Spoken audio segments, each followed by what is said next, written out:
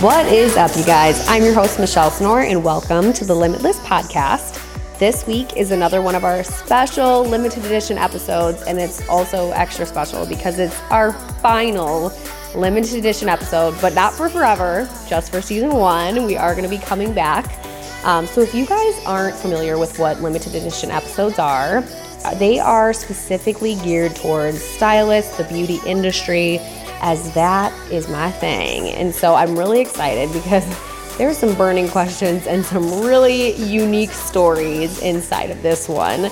I can't wait for you guys to hear this episode. How did you know you were ready to start educating?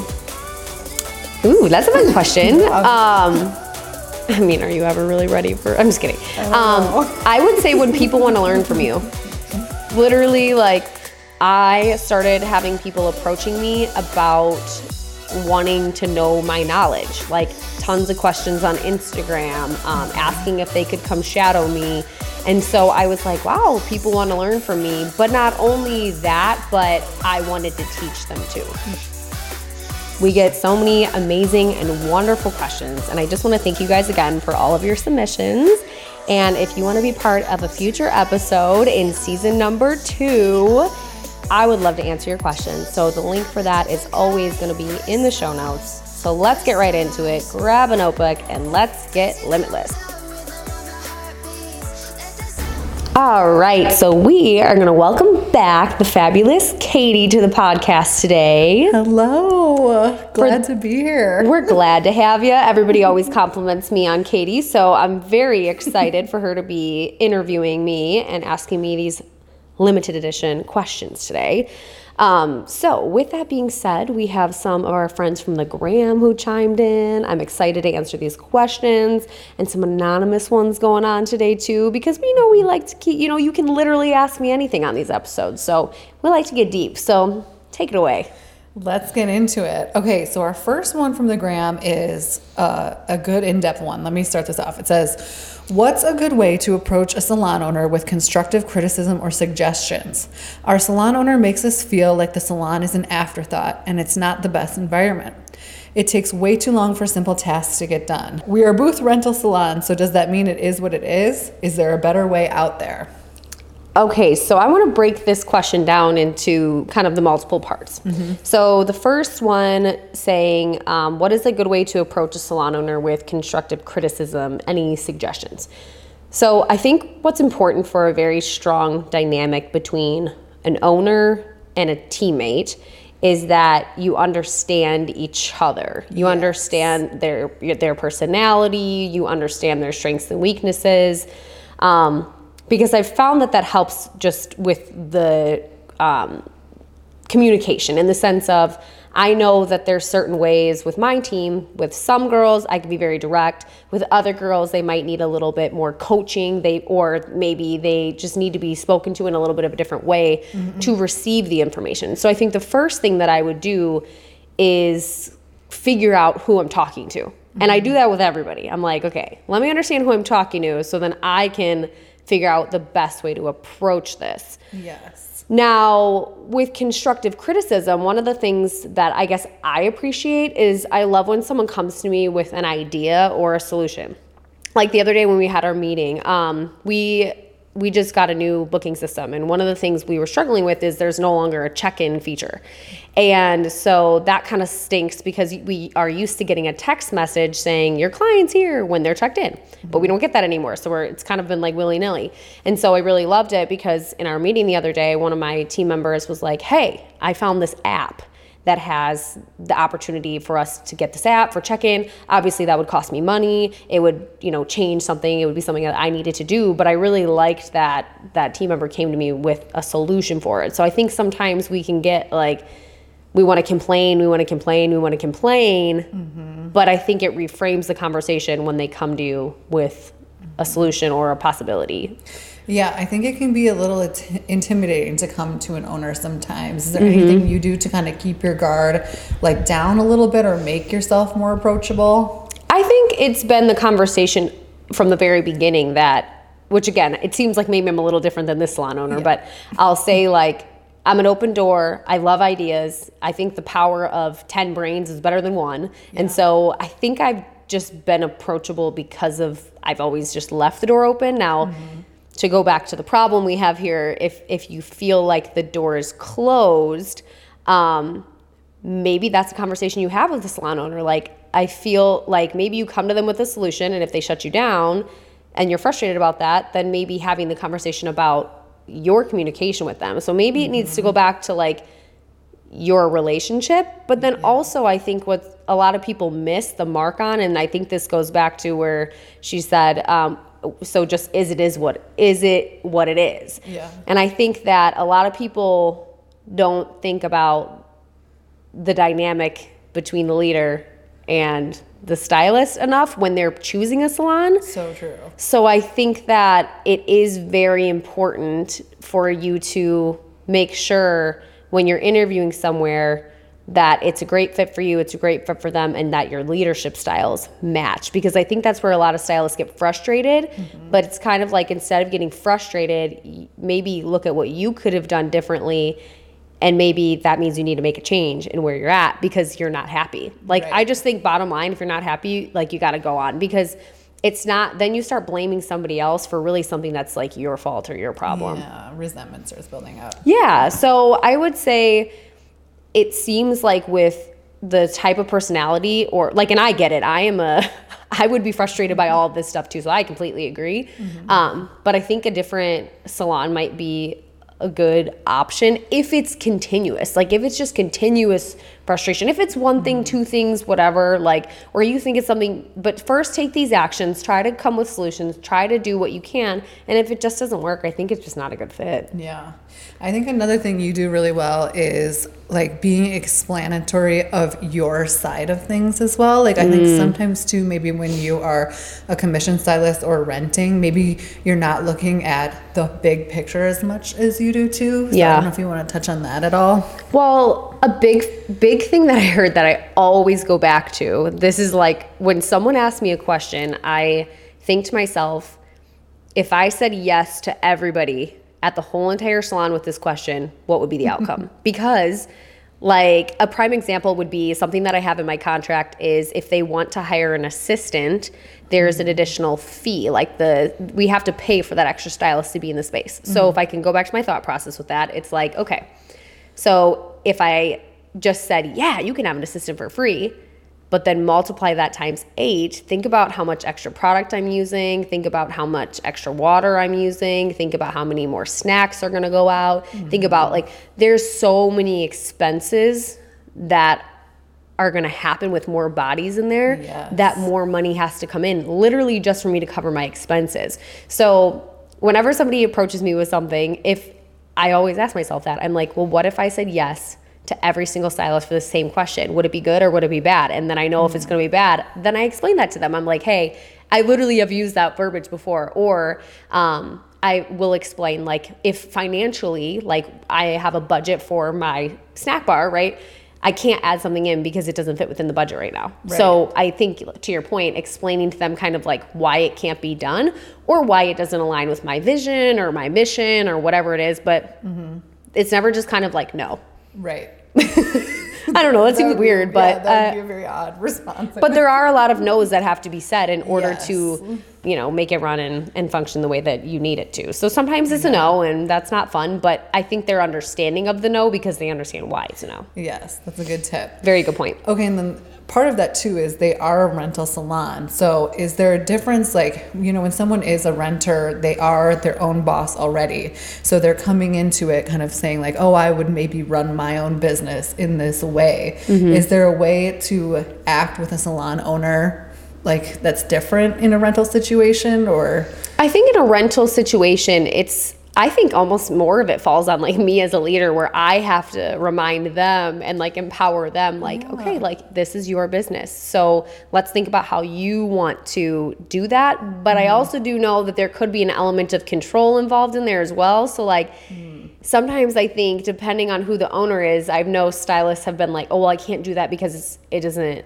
the salon owner wouldn't like that or whatever. So there is a dynamic where you have to respect the space, right? That's what the salon owner provides. Yep. And you have to respect like the culture that they've chosen for their space. Yep. But I think it all goes back to that interviewing, really. I think it goes back to like the very beginning of it. So I think as stylists, we just need to do more work on the front end before we say yes or before they say yes to us. Yeah. Ooh, I like that. Okay, let's move on to the next question. This is from Emily Beautistry. How did you know you were ready to start educating?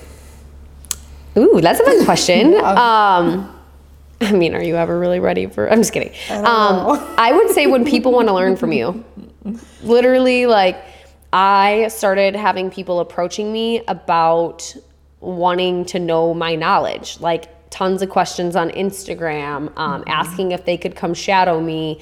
And so I was like, wow, people want to learn from me. But not only that, but I wanted to teach them too. Yes. So I had a passion for it. I had a passion for seeing the light bulbs go off, and just really was ready to kind of level up and bring more to the education field. So I wanted it and they wanted it too. Yeah, that's a good way to think about it. But then when you did start educating, like I've noticed there's a lot of people choose like an education route. Like how did you think you were going to be different? Like were you doing research on other educators, or were you going thinking like, oh, I could do this? And well, I had crossing your mind. I had a lot of self-doubt actually in the beginning of it. And I think that a lot of people, when they're considering being an educator, it can be a little bit scary because yeah, you're putting it all out there. Like you got to be able to answer every question that they throw at you. And not only from that standpoint, but you're organizing events now at this point. So, I mean, it's another thing. And so I remember when I wrote it down in my journal as a goal of mine, it was almost like a sheepish, like I almost didn't write it, but I kind of wrote it, but I was like, maybe write this in pencil in case I want to erase it. Like I think my mind was a lot smaller then too. And it's obviously grown, over the years with just a lot of work, but I was afraid. You're afraid nobody's going to sign up. You're afraid. You're putting yourself out there in a totally different light. Will you come to my birthday party, Mom? Yes. Will you come to my birthday party? And I've had this conversation with so many people that are like, I'm considering educating, but they're just afraid. But what I'll say is my first class was 3 people. Like, cool, obviously it wasn't like I, made a ton of money on that. It wasn't like it was a sold out class, but what it did is it gave me experience and confidence. Yes. And even though it was 3 people, I gave it everything I had. I gave them everything I had. I started, I've always been about the experience. It's something that I think is different about my education. Mm-hmm. I love to throw events. I love to throw parties. I love that hosting, element. Yeah. I love hosting. So for me, when I plan my education, it is an experience. I am hosting you. You are there to be served. But that's who I am. So my education should reflect that. And so I think that there can be a lot of self-doubt in the beginning.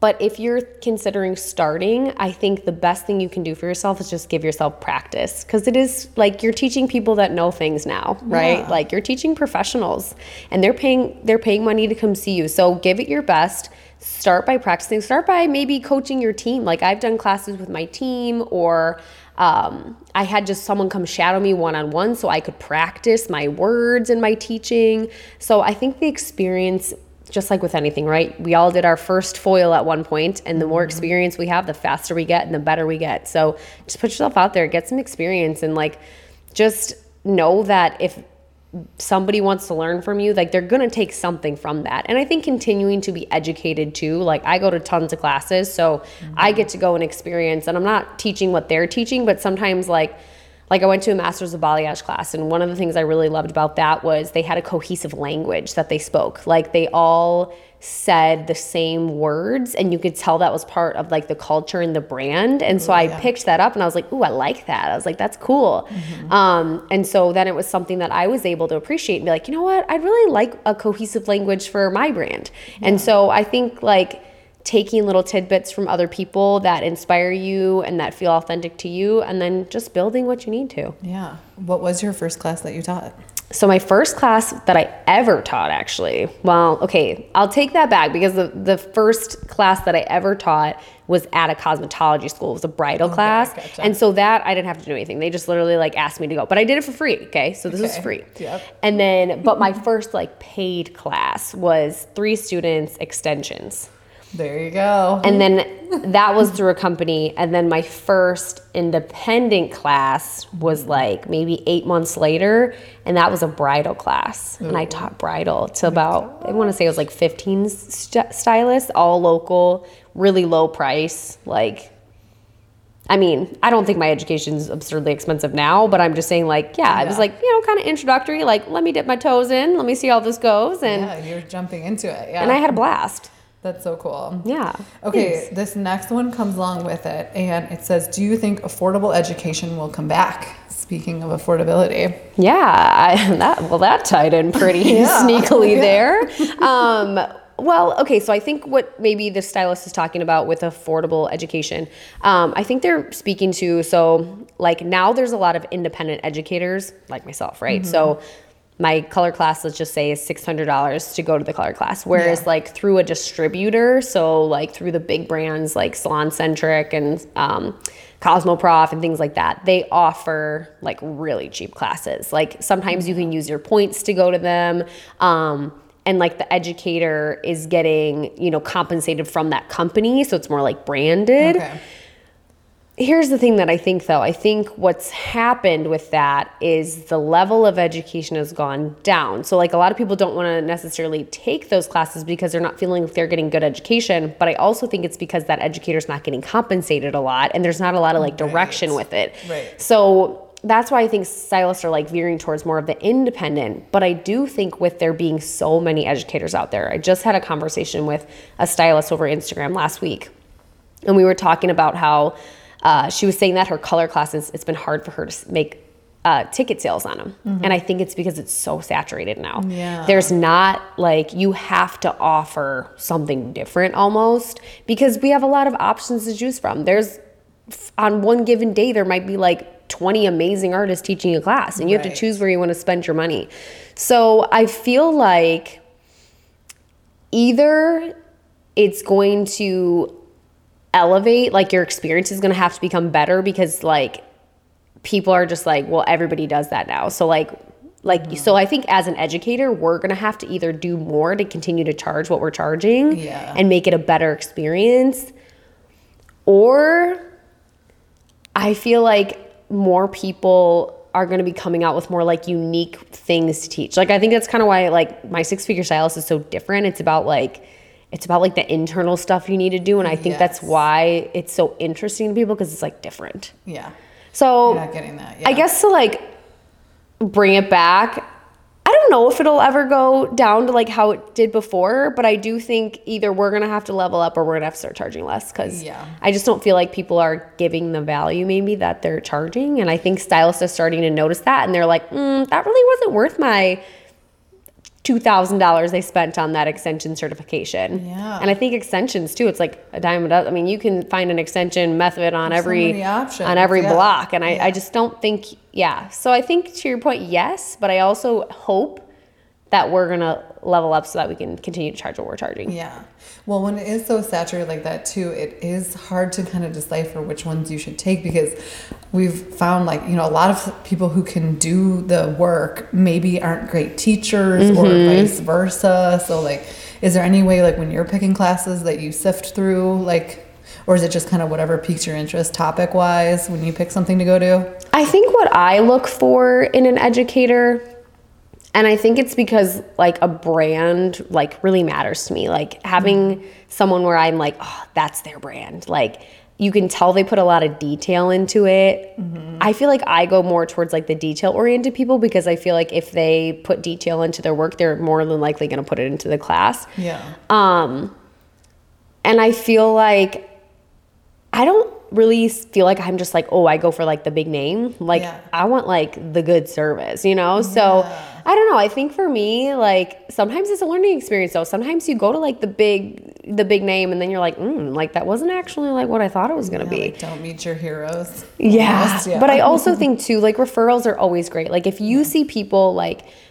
really bragging about how good a class was, like it's probably going to be the truth. So it's kind of going like a referral, right? So like we do referrals with our clients. It's kind of the same thing I think with classes. So I always ask my friends like, what did you think? Like, did you love the class? And I hope you all say that about me. I think they would. I think they do.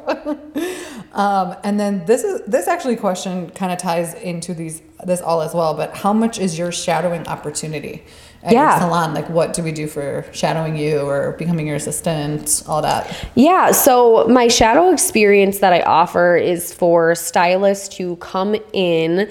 It's paid education. So I really slow the day down so that I can teach while they're there too. It's not just like they're just like standing there watching me all day. Like that's cool. Yeah. But they want to learn while they're there. And I found what a lot of people want to learn from me is kind of just like how I operate, kind of like from a business standpoint too. Yes. Like, yes, they want to see my color techniques, my extensions, all of that, but they want to learn and they just want to have conversations with me and about how I operate. So what that looks like is I either do one-on-ones or I do a two-on-one. So you can like bring a friend if you want. It's more affordable if you do it that way. Otherwise, you can have a solo experience. And my assistant works with us too. I pretty much hand pick the clients that we have that day. So it's more geared towards what you want to learn. So if you're like, I really want to dive into extensions or I want to see your high contrast looks or whatever, I try to strategically place my clients on that. So we pick a day together. But I also do a 60-minute one-on-one or two-on-one mentor session. And so that's where we can get more into like the business side of things. I think it's cool when they want to see like how my salon manager Katie works. They want to see what my assistant does for me. And then I'm able to really slow it down the day and break it down and really teach while they're there. So they are getting a very intimate personal one-on-one experience with me, which I think is really fun because one of my favorite things about classes, honestly, is I really do like meeting and knowing people. That's why I do Instagram DM groups before all my classes because I want everybody to follow each other. I want to know where you're from, what your favorite thing to do is, and I really just like that personal connection. So I think with any type of my class, it's like about the personal connection for me. And I got to make sure I can hit that or it doesn't feel like it's a good class for me. Yeah. So the shadow experiences are fun. I feel like every time I feel like I meet a best friend, I'm like, we're going to be friends. This is going to be great. Yeah. And we just have a good time and we have a good day and it's just intimate and it's fun and they can find that on my website. I love that. You can just buy it. Like it's easy. You don't have to like DM me for 5 days. You can just go on the website, click it and buy it. Come hang out with us. Okay, sticking on education for one more minute. So you are going to be going this weekend to an education experience of your own and you're traveling. How has it been being on the road? It's been really fun. You want to know something funny? I was like, in 2024, I don't think I'm going to do traveling education. I said this 6 months ago. I was like, there's a lot of details that go into it. And like, maybe I just want to focus on other things. And then I was gone a couple weeks ago and I was like, well, that was fun. And I was like, I look at Britt who works in my education and I was like, what do you think? Do you think we should do them next year? And she's like, oh, I want to. And I was like, I want to too. So honestly, I think it's really fun because I get to meet people a lot of people travel in for my 6-figure stylist, but when I do more of a color class, I feel like with color classes, yes, people travel in, but it is more like general surrounding areas. And I just think it's fun to go meet people. I think it's fun to see into their world. Like when I was done teaching, I basically did some mentor sessions. I'm just chatting with people. Like you're talking, you're experiencing, you're in a different place. There's a lot that goes into it. So there is a lot of detail, a lot of organization. It definitely costs a lot of money to be a traveling educator with all the stuff that we do. It's not cheap. But it's fun. Yeah. So the connection's real. And the connection's real. And I kind of like being in someone else's space and just looking around and seeing what they do. And yeah, there's so many similarities between, you think, you'd be worlds apart and it would be so different. And I also think that about the industry too. There are certain areas where it seems like it would be so competitive, but the benefit you guys get about sharing each other's experience, I think just totally outweighs all of that. And I think what's been really fun this year is we had people apply to be host salons. So it was I knew that salon really wanted me to be there.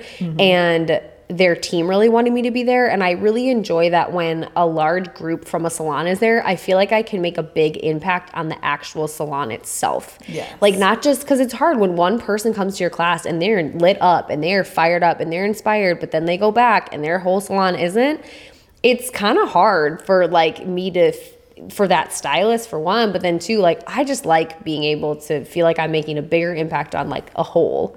So I think that's what was really fun with kind of the way that we did things this year. And I got to just build connect. I feel like I already know I'm going there. So I'm like, yeah, you guys are my friends. We're going to be good. So yeah, you know me, I'm crazy. So we'll do it. Do it forever. Yeah, I have a lot of fun.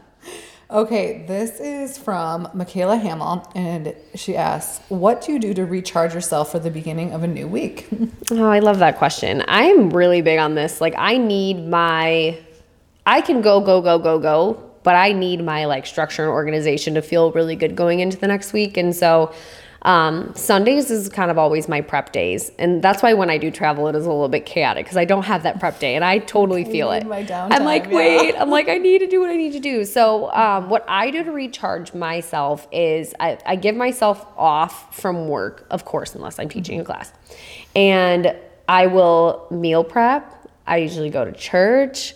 I spend time with my boyfriend or a friend or a family member. I like let this be kind of it's like a go with the flow, but I have my tasks that I need to get done. But it's not like a rigid timeline. Like every day I operate on like literally I got here to film this podcast 1 minute before I needed to. By the minute, yeah. It's by the minute. Everything is by the minute. Whereas I allow that to kind of be a little bit more of a flex day. I do things that I enjoy. If I want to go work out, I go work out. If I don't want to work out, I don't work out. Like I make sure that everything is organized on Sunday so that Monday I can wake up. I know exactly what I need to do for the week. I know where I need to be at what time. I got my meals ready to be heated up in the microwave. Like I try to simplify the day to day. I think if I went into let's pretend I go into a Monday morning, I don't know what I have to do for my business. I don't know what meetings I have that week. I don't know appointments, nothing. It's like the time that I have to take to just think about that is taking up a ton of my day.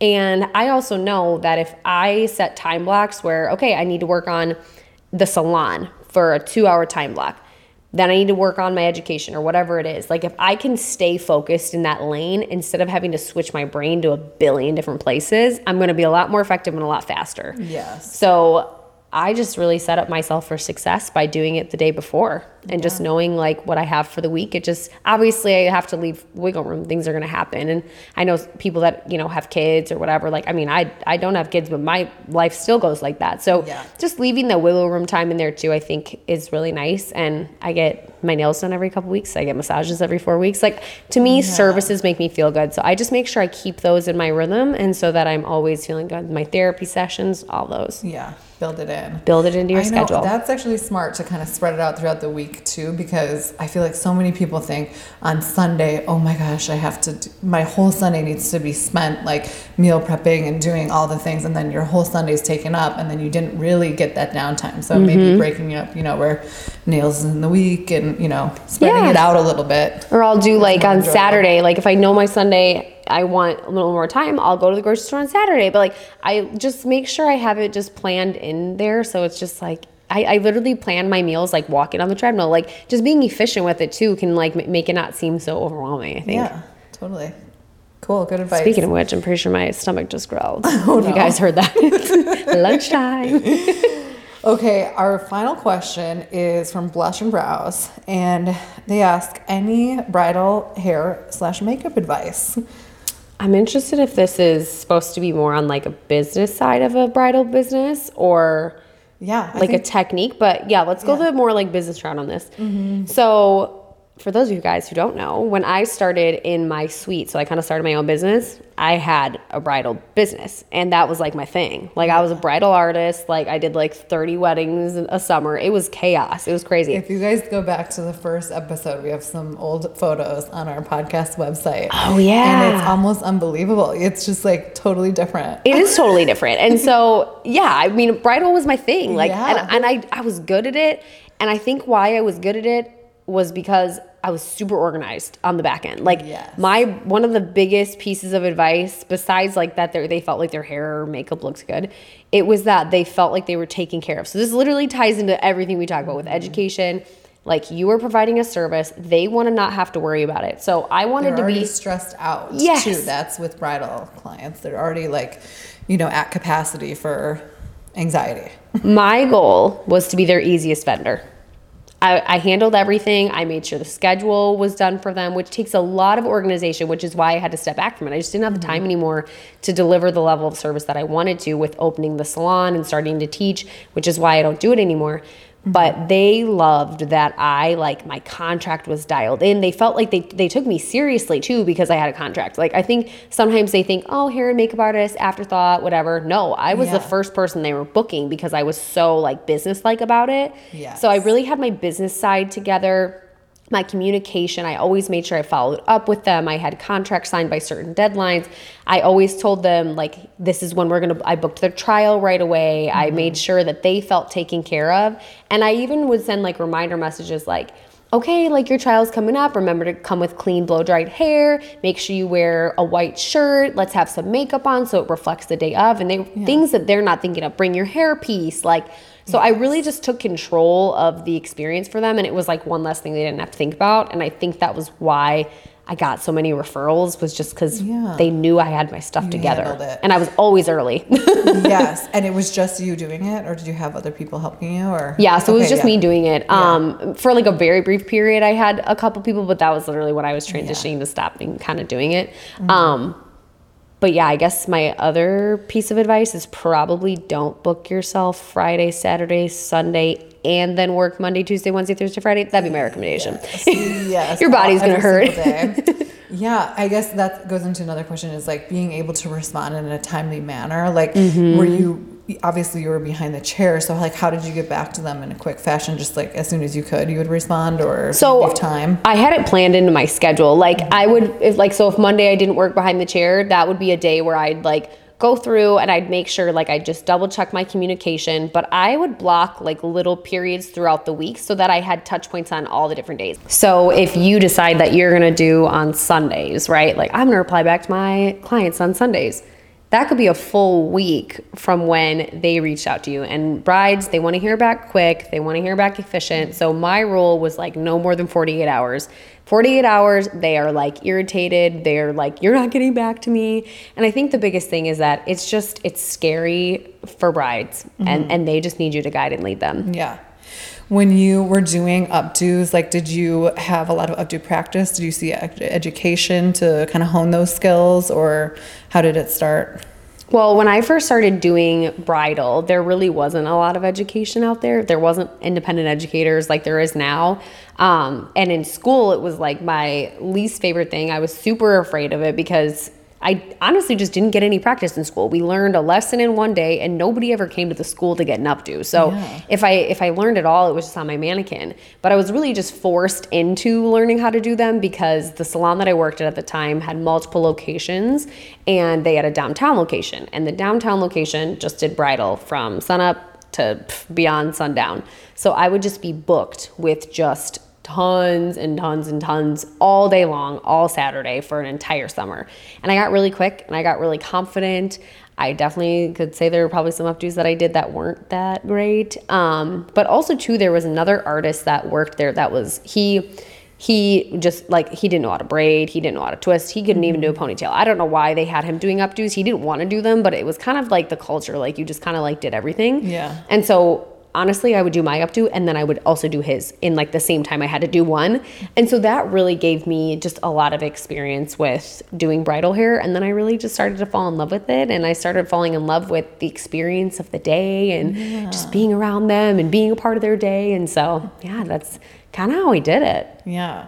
So did that kind of help? Like, cause you know, a lot of brides, they can be maybe like indecisive or feeling kind of nervous about like, they come to you and they may not know what they're trying to get like accomplished with their look. Like, did that help build confidence in that? Absolutely. I think you have to lead for them because they've never done this before. And if they are someone who is indecisive about the look, why can't we offer them multiple looks? Like, I'm sure they're willing to pay for it. So I had a package where you could get 2 trials versus 1. And sometimes like they would buy the one package, right? They'd be like, oh, I just need 1. And then we get closer and they're like, you know what? I don't know what I want. And I'd be like, cool, let's add it on. Like, no big deal. Don't make them feel bad about it. I don't know what I would want to do with my hair. Yeah. Like, so I think at the end of the day, you want to look like yourself.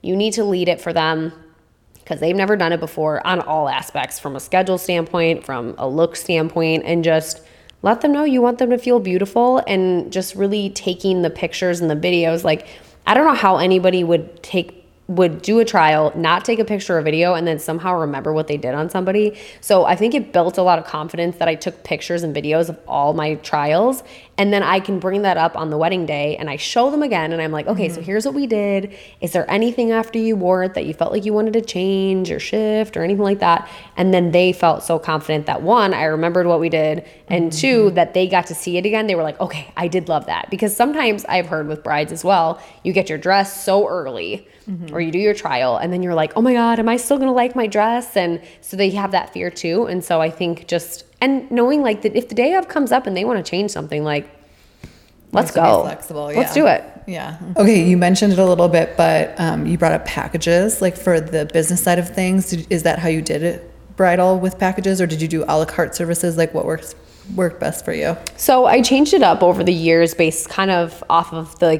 feedback that I got. But the biggest thing that I did was, as a bridal artist, you have to think about the time that it's taking for you to pack your kit, to pack it up, to drive to the location. And I think a lot of bridal artists, they like sell themselves short financially.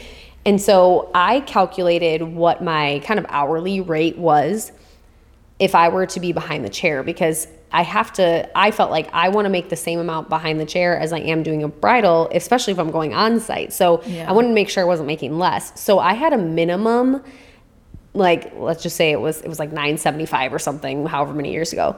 And that included the bride and 4 other styles. So that was my minimum. Now, if they wanted to book me and they had less services than that, they could still book me, but that was my minimum.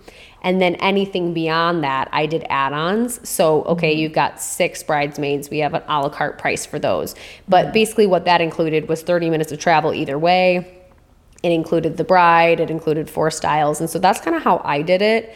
I found that a lot of people like to pay separately, though, when you go on site. So I did all payments due before, because I don't want the bride to have to worry that day about like paying me and like each girl paying me. So, but I did find that a lot of bridesmaids would pay for themselves. Right. So, but I kind of did put it on the bride for the ease of my day. So whether or not the bride wanted to charge them a la carte, that was cool. But then they just Venmo'd the bride. I got one final payment, and it made it a little more seamless and easy for me.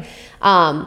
So it was a package that included like the bare minimum and what my base would be, and then add-ons on top of that. And then if it was more, you have to be on your numbers when it comes to quoting them, as you should be behind the chair as well.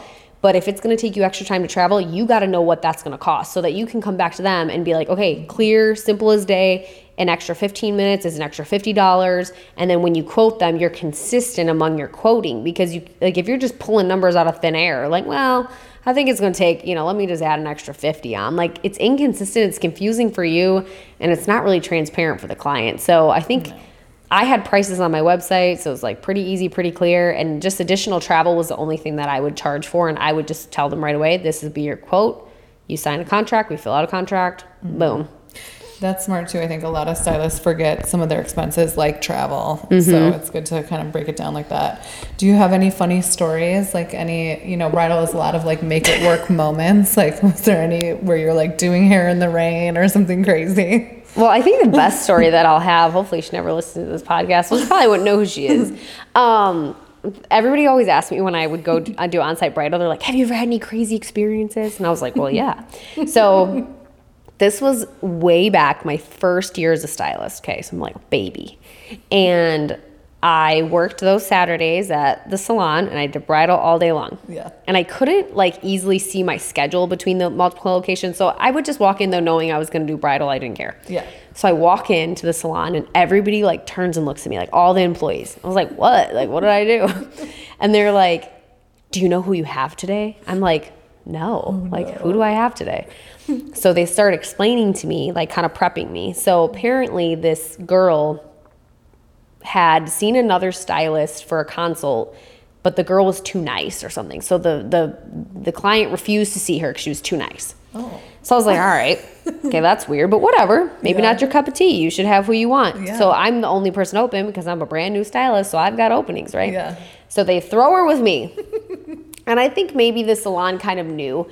I've definitely grown in this, but I've always kind of had this ability to like be strong in like a situation, yes, but still kind at the same time. But I kind of could take control of it, I think, a little better than like maybe somebody who was like just too, you know, sweet or nice. Sure. So whatever.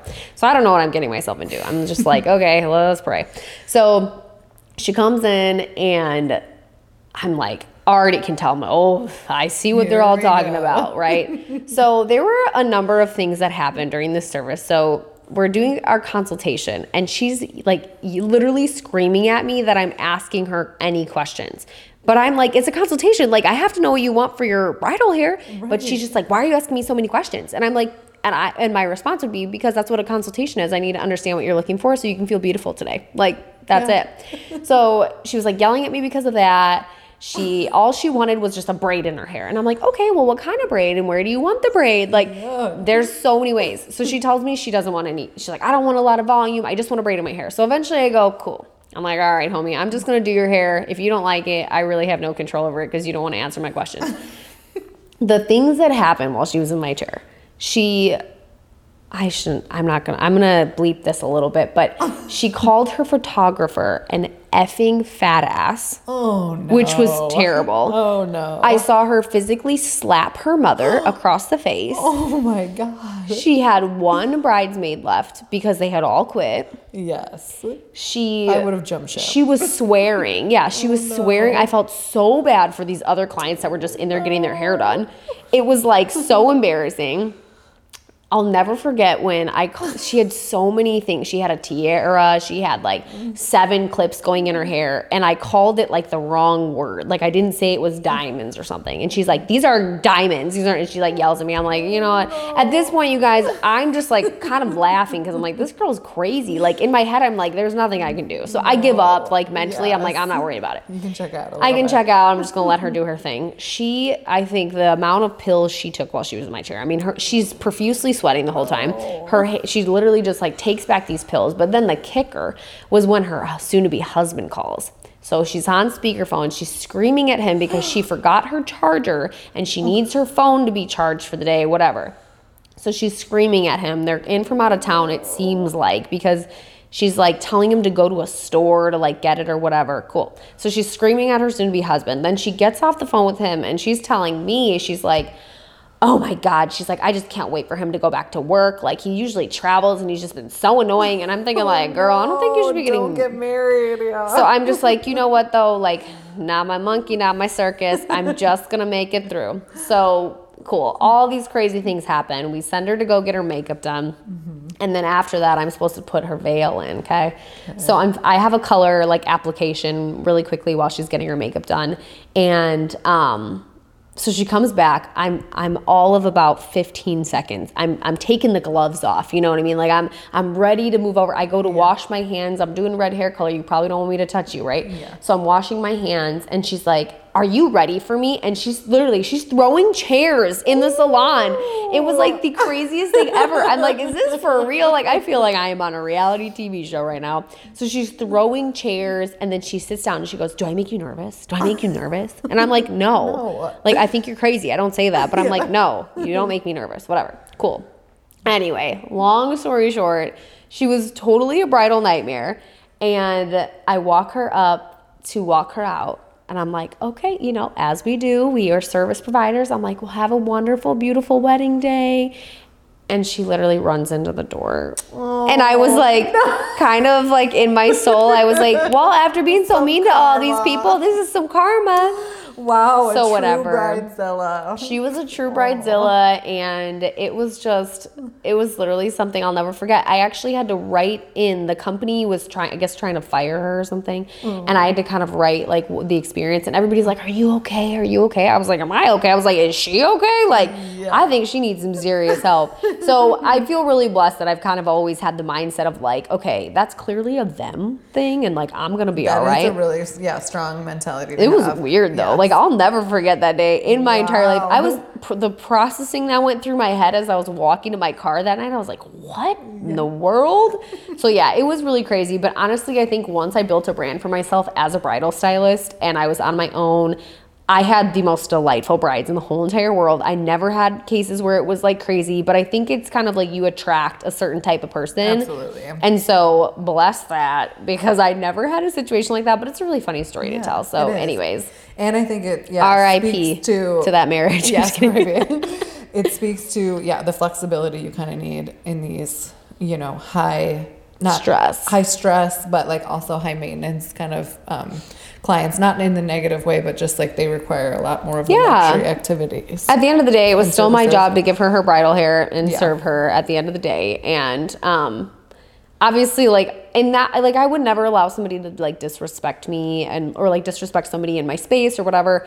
But at this point, I was literally like, she's just so kooky that like she's never going to see me again. I'm never going to see her. Yeah. We're just going to let this one rest. Yes. I love that. Okay, well, that was our last question for our last limited edition episode of the first season. So, thanks for answering all these great questions. And if you guys are unfamiliar with what limited edition is, I have an Ask Me Anything link that I'll actually put below in the description box, because when we do season 2, we're going to be needing some new fresh questions for our limited edition episodes. And limited edition are specific towards stylists, and then the Ask Me Anything general questions, we put those in all of our other podcasts. So as always, you guys, I really hope that this was something that you took a lot of value away from. And if you guys have any Ask Me Anything questions, just click the link in the description of this podcast. And if it helped you or inspired you, or you just want to share some love, I'd be really grateful if you would rate and review this episode, send it to a friend, and share it on your social media. XOXO.